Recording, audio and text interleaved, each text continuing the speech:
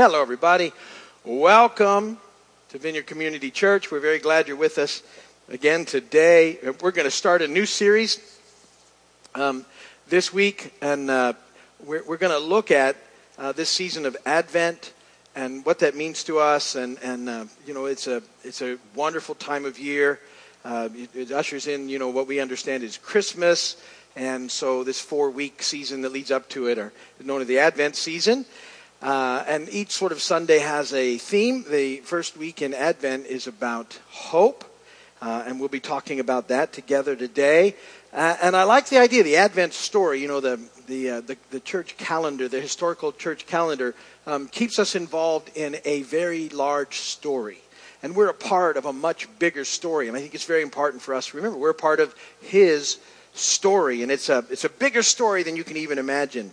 And knowing the parts of the larger story help us to know how we fit and what that's all about and what that looks like and how important we all are in this story, in His story, and it's a pretty cool thing. So I'm looking forward to talking with you about that, and like I said, this week we'll talk about hope together in just a moment. That's the intro. There's always a bad joke in this transition time. Why does the Christmas alphabet have only 25 letters? Because there's no L. Yes.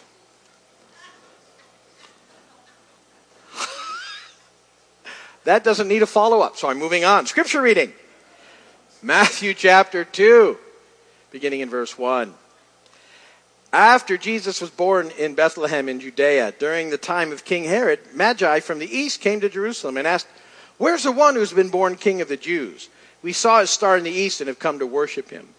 When King Herod heard this, he was disturbed, and all Jerusalem with him.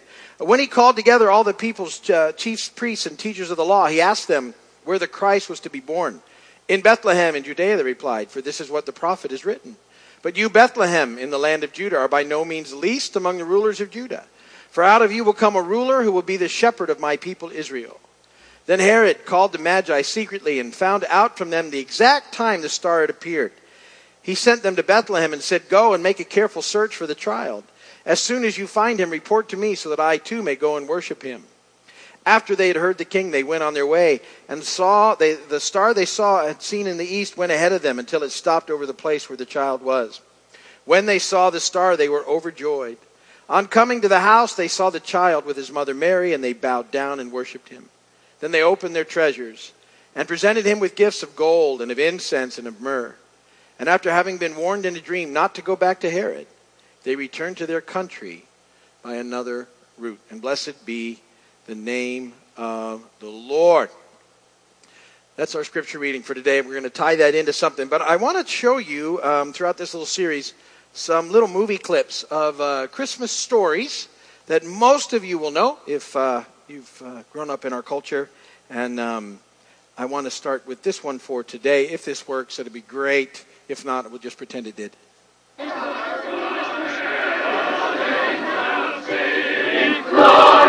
to the newborn King. Peace on earth and mercy mild. God and sinners reconciled. Joyful, holy nations rise. Join the triumph of the skies.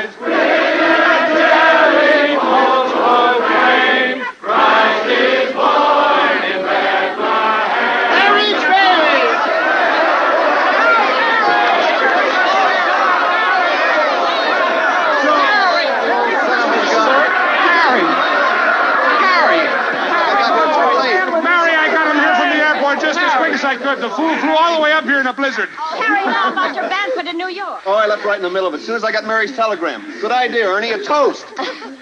To my big brother, George, the richest man in town.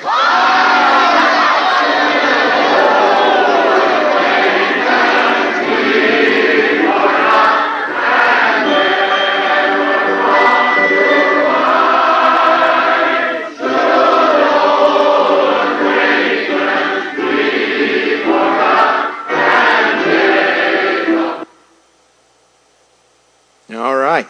So most of you have probably seen that movie, right? It's a Wonderful Life. Jimmy Stewart. It's on, all the time. It's a big hit this time of year. That movie was actually the top grossing film in this country in 1947, and it has gone on to become one of the most beloved films in American cinematic history. And the story is about that guy, George Bailey, played by Jimmy Stewart, and he's sort of faced, when you watch a movie, with a continual stream of failed attempts to rise above what he considers a very small town existence. And finally, in the movie, at the sort of the height of his despair, he actually prepares to end his life by jumping from a bridge, because he thinks his life has had no impact. It made no difference. It wouldn't make any difference whether he was alive or not. And an angel hops onto the scene and begins to show him, indeed, that his life made a difference. And so it's a good movie with a good end, and it's not theologically accurate, but that's okay. It's the idea behind it that we're talking about here.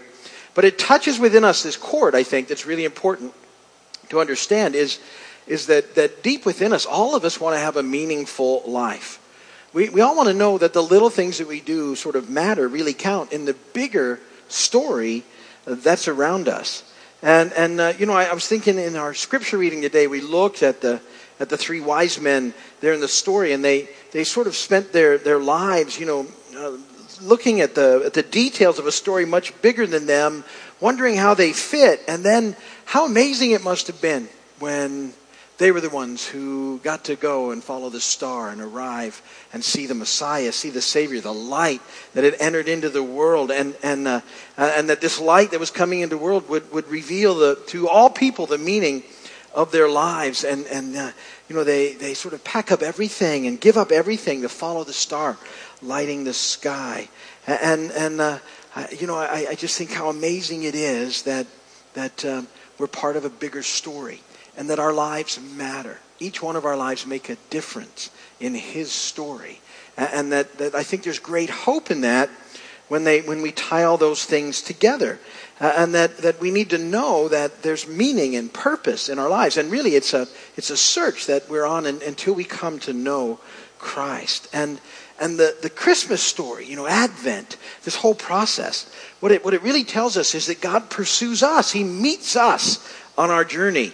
And He knows it's really Him that we're all looking for. That's where we're going to find life, our Creator and our Lord. And He knows your life is full of meaning and destiny, and that you have a wonderful purpose held in His heart for you. And that He is the God of all hope. And I just think it's important that, as we start this season, because for many people this is a great season, and for many people this brings up a lot of hard stuff for them to deal with. And my hope would be that you would know and have your hope in Him. And so there's a few things I want to talk about with you today as we move into this first week of Advent. And first is this, that you have a wonderful promise. You have a wonderful promise. The basis for our hope is found in the way that God has kept His promises in the past. And really, the entire story starts for us back, in creation at the Garden of Eden. And it actually starts, this amazing process, this promise starts at a time when people have really messed up. Adam and Eve are deceived and choose to do their own thing rather than to follow the ways of the Lord. And sin makes its entrance into the world and changes everything. That from that moment forward, everything is changed. The planet's broken, the world has fallen, and everything is different and immediate because of the entrance of sin into the world. It separates man and God, and it continues to separate us. Our sin separates us from God, and we were really at that period, at that moment, in that time. All of us were lost, and just like Adam and Eve, how they ran and hid because they suddenly realized they were naked, they were ashamed, all their mess just sort of broke in upon them, and everything was so different that they were so scared. But from that very moment, and here's what's fascinating, because mankind had chosen to go their own way. God's response could have been lots of different responses, but he chooses to set something in place to make a way for restoration to happen between people and himself. And it starts way back in Genesis 3:15, and then we'll see promises unfold throughout the Old Testament. Genesis 3:15 says, "And I will put enmity between you and the woman, and between your offspring and hers, and he will crush your head, and you will strike his heel." Now, if you ever come here on a Wednesday night, we've been talking about Genesis together over the last almost year now, a chapter at a time, and I've told you from the time that we hit that verse, that's known as the crimson thread of redemption. And it's one of the things I try and get people that are studying Genesis with us to remember, because it's so important that from that time, this promise moves its way through the Old Testament all the way to the cross. And you see it throughout the Old Testament. And it's such an important promise. And just in that one verse, there's some things that we know about how God's going to fix this problem we have because sin, that all of us have. We've all been separated from God. And so that one verse, amazing amount of information. Here's some of the things that's in there. That God's plan is centered, this plan of redemption is centered in a specific person. That person would be a man. He will enter the human race by being born of a woman. He will do battle with the evil one. And the enemy will strike a blow against him, but will not defeat him. And he will ultimately crush Satan and his power. So in that one verse, we see all these things happen. All these promises are laid out about how this is going to be reconciled. How we're going to be restored is going to take place through this promise. This promise of redemption. So the deliverer, when he comes, will be the seed of a woman. He's not going to be an angel. He'll be a man. Will enter the human race being born of a woman. And then we're going to learn a lot more about him also through the Old Testament. And, for lack of time, I can't get to all these verses. But you need to know that throughout the Old Testament, then, these promises are made about Jesus. That he will be Jewish. It says that. He will come from the tribe of Judah. Gives us a verse for that. He will be a descendant of David. There's a verse for that. He will be born in Bethlehem. We just read one of those verses. He will be born of a virgin. We see that in Isaiah. So these promises start to unfold, and there's lots of them. I don't have time to cover them all. But from the crimson thread of redemption comes this series of promises that we see throughout the Old Testament. And these are the qualifications, if you would, of the Messiah. And there's only one person in history that's ever fulfilled those promises. And his name is Jesus. And if you go back and listen to those things that I said and listed, you will see that he fits every one of those and every one of those that's in the Bible. And there are many, many of those sort of promises. And so what we need to know is that God keeps his promises. And that's really important for us to rest in. God keeps his promises, and we have a book full of his promises in the Bible. And so we have a wonderful promise that Jesus would come and make a way for us back into relationship with God. So we have this wonderful, wonderful promise. Because of that promise, point 2, we can have a wonderful life. We can have a wonderful life. You'll notice the tie-in with the movie clip at that point. Okay. And that life, I try and describe that as it's a full and abundant life. In the New Testament, it says Jesus came, that I might come that they might have life and have it to the full. And so this life that we can have is a full and abundant, now and forever life.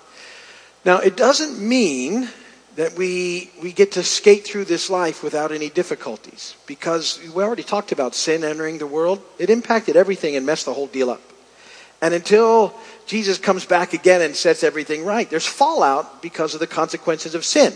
Some of it's, our own stuff. Some of it's the stuff from other people. Some some we sort of can go, okay, well, I sort of understand why that's happened to me. Other seems completely unjustified, had nothing to do with me at all, and yet it impacts me. But that's the enemy, that sin has entered into the world, and we have issues. But Jesus has entered the scene, and so we can have a wonderful life because already he's with us and for us, and we're not alone. I love this Psalm 46, this verse. God is our refuge and strength, and ever-present help in trouble.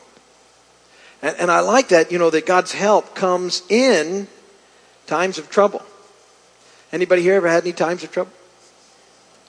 Fallen world, broken planet. It happens. That's part of the deal. And yet when we're in the midst of trouble, it says, God sends his help and proves to be our refuge and our strength. And so even, in difficult circumstances, we can settle in the fact that he's with us and for us and wants the very best for us. That's his heart for us.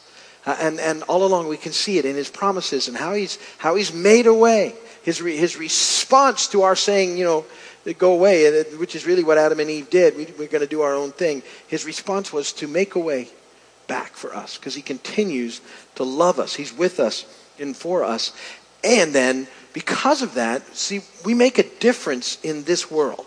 And we make a difference in the lives of people all around us. I love this verse in Ephesians 2:10. For we are God's workmanship, created in Christ Jesus to do good works, which God prepared in advance for us to do. That is such a powerful verse. Now this isn't a verse about, earning your way to salvation or anything. That's a free gift that comes in Christ. You just ask and receive it in that process. But how amazing is it that God, the one who keeps promises, also tells us that there's stuff for us to do that makes a difference here that he's prepared in advance for us to do. I don't know if you ever think about this, but the little things and the big things, God has prepared in advance for you to do. And how amazing is that? How awesome is that? Opportunities, to help people and to pray for people and to encourage people.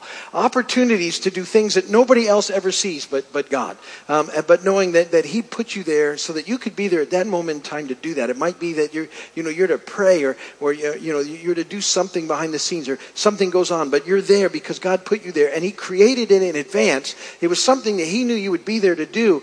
And every time you do those things and begin to realize it, you go, I'm part of a much bigger story.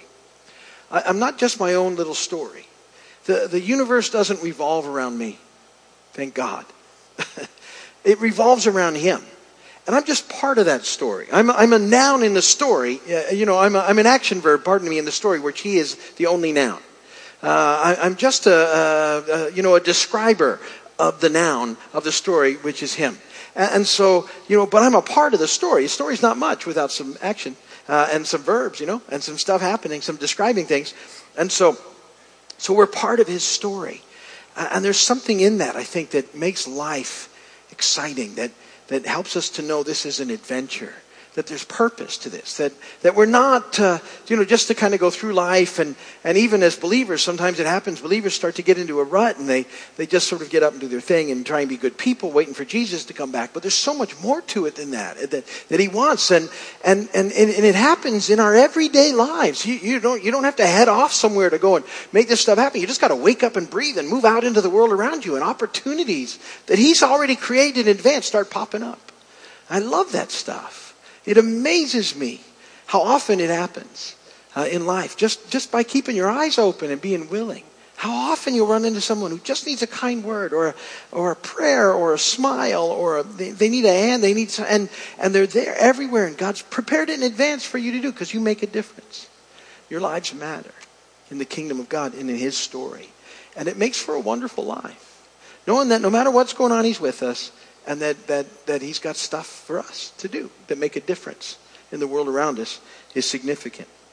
And then third, this other thing of hope is that you have a wonderful future ahead of you.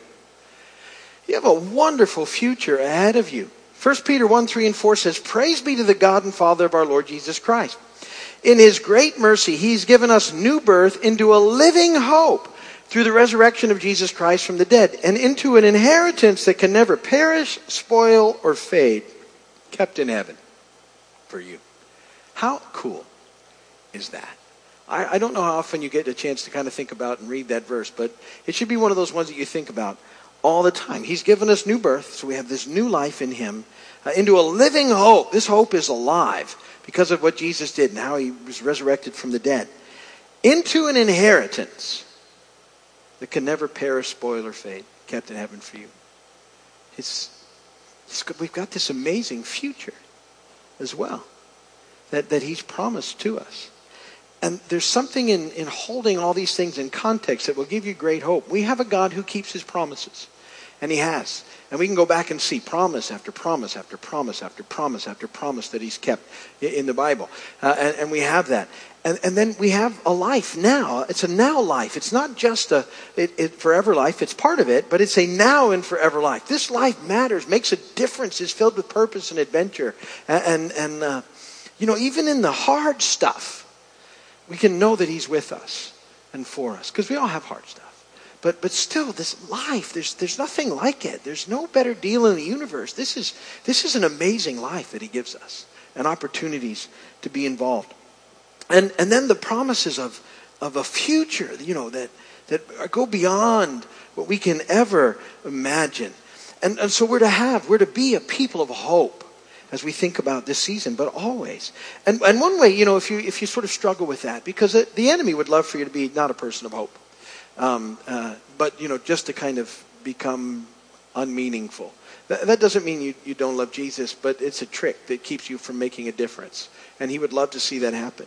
And so one of the things that we can do, because we know the promises that he keeps, is to keep filling your heart and your mind with his promises and with what's happening in the Scripture. Romans 15:13.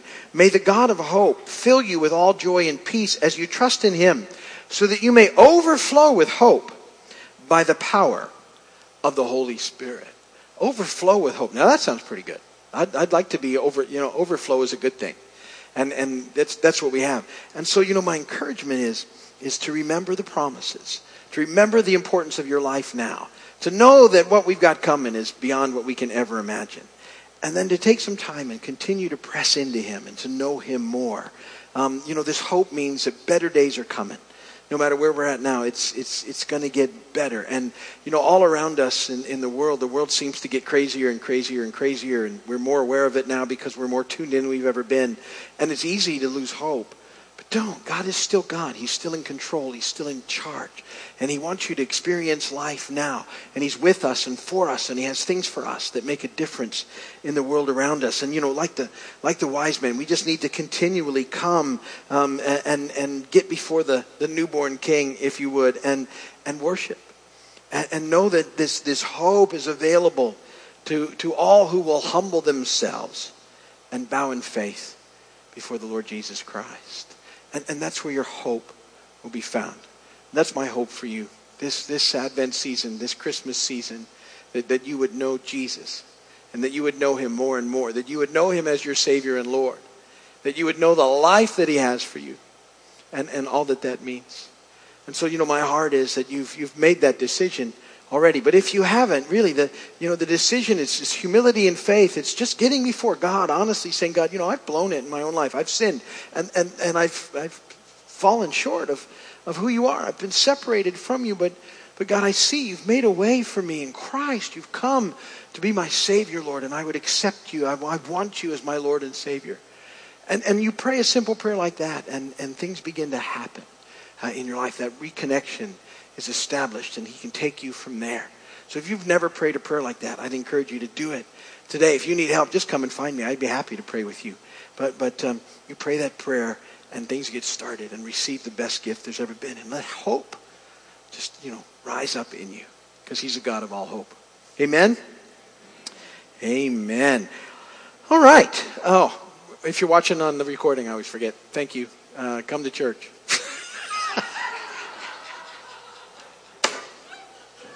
Somewhere. I know some of you are gone and you can't, but when you can, I know.